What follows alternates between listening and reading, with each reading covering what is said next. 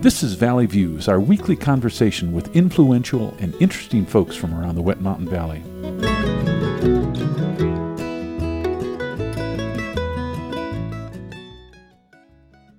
Today's guest on Valley Views is Eric Lee, Executive Director of Full Circle Restorative Justice.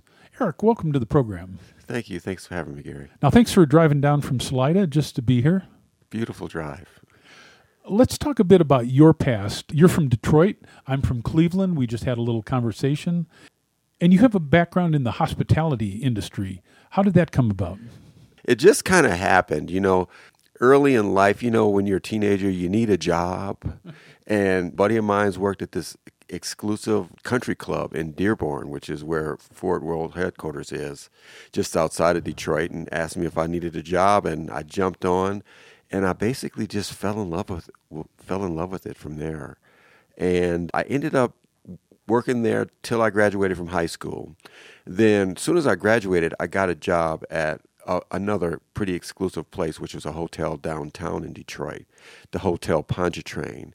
And I worked room service there. I ended up basically working every job in the hospitality industry at that hotel, in the restaurant side, from cook to waiter.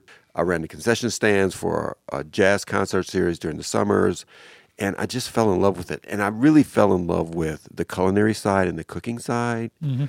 At the time, cooks didn't make a whole lot of money, where servers made a lot of money, especially in a place like that. Mm-hmm. So I would go home and practice all the dishes, and I learned how to cook that way. If I were to come over to your house, what's a dish that you might cook? It depends on the day. Because I can't cook everything. I tend to like to cook fish, though. Okay. So there's a chance that you would have some type of salmon.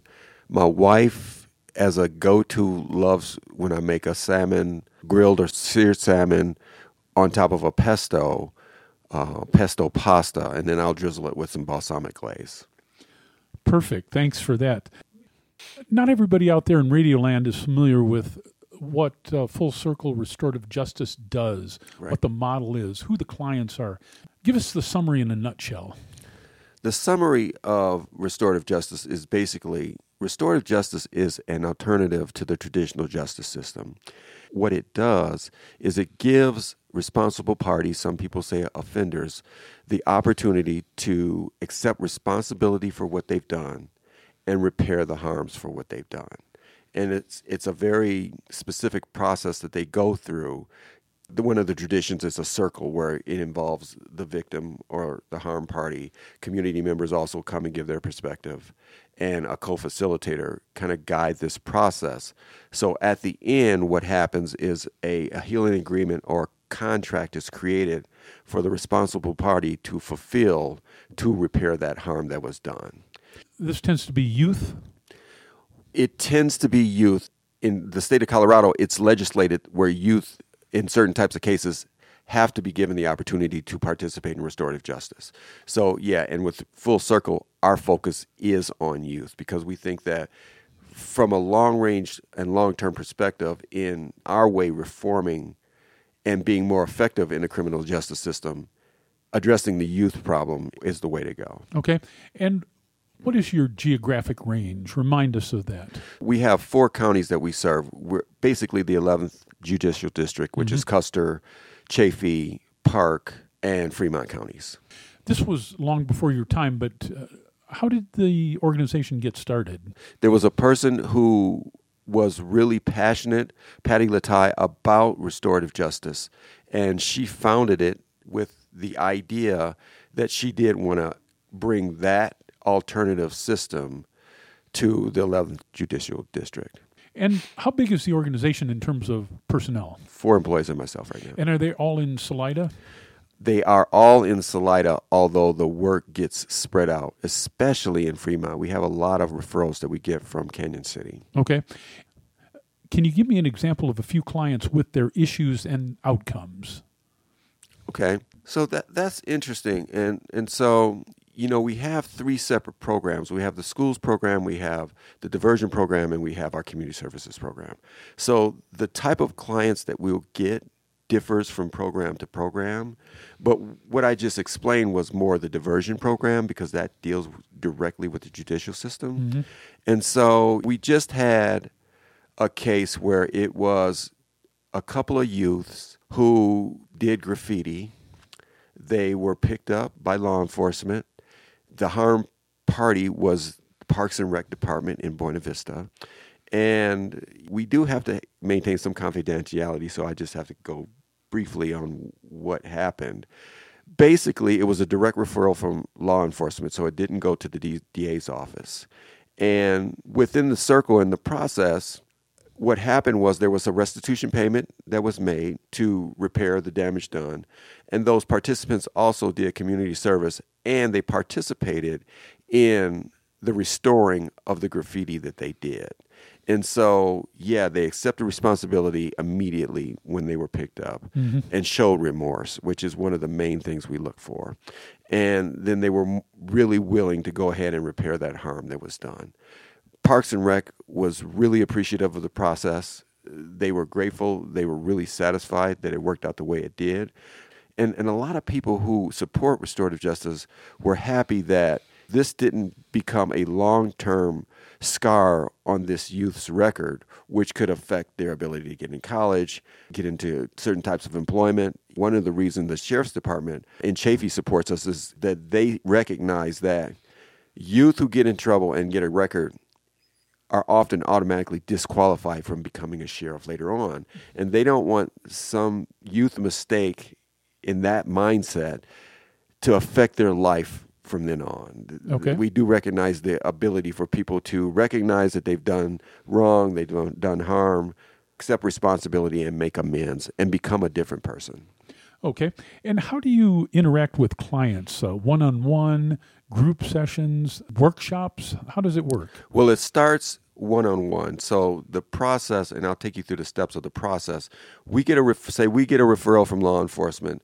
Our diversion manager will immediately reach out to that responsible party and have a pre-conference, which is a one-on-one. Then they would reach out to a victim if there's a victim involved and reach out and talk to them one-on-one to see how they want to proceed. Then a group conference or a final conference or a circle is scheduled where you'll take the responsible party, the harm party, 2 facilitators, and 2 members of the community to come together, gauge what the impacts for the community were, what the impacts were on that harm party, and then come up with a restorative agreement or contract to repair those harms. That sounds fair.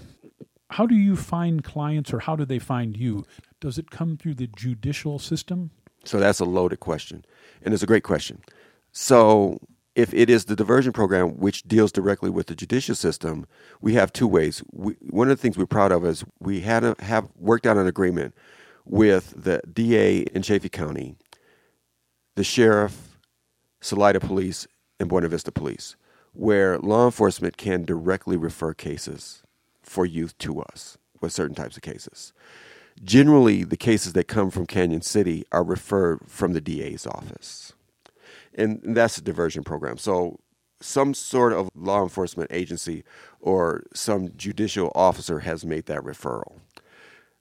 Now we have 2 other programs. The school program, we will get a direct call from the school, principal, dean of students, counselors, if there is a case that involves restorative justice. The schools also call us because they like there's restorative practices or restorative principles that a lot of schools are moving to instead of punitive systems of discipline. And so we do a lot of training of staff, administrators, teachers on restorative practices. So those referrals come directly from those administrators. And then we also have our community program, which deals with community disputes, where it can be 2 organizations or 2 individuals, landlord, tenant, that want to move in a more restorative way in solving their disputes, and we get those direct referrals from the community members. Okay, that's fair. Now, an organization like yours can't do it alone. You need outside help. How does the community join in? We use community volunteers a lot, and I mentioned that community members are there as part of the process. So community members to volunteer, to train and become a community member, or you can train and get certified, and it's kind of, I use that term loosely, but there are some parameters and skills that you need to learn to effectively become a restorative justice facilitator. So being a co-facilitator is also an option for the community to get involved. Okay. And then also, there's always just, once you learn about restorative justice, if you believe in it, just tell your friends about it, because one of the things we encounter, and thank you for having me here, is that the community just isn't restorative justice literate right now. And we do a lot of work educating the community on restorative justice. I'm glad you're here. Not everybody speaks the language, if you will. So, right. Now, you list some big partners, Anschutz, El Pomar, Coors. What is their role? Basically funding. It takes funding to maintain staff. There are times where I mentioned earlier that we give those responsible parties the opportunity to take accountability and responsibility for what they've done and repair the harm done.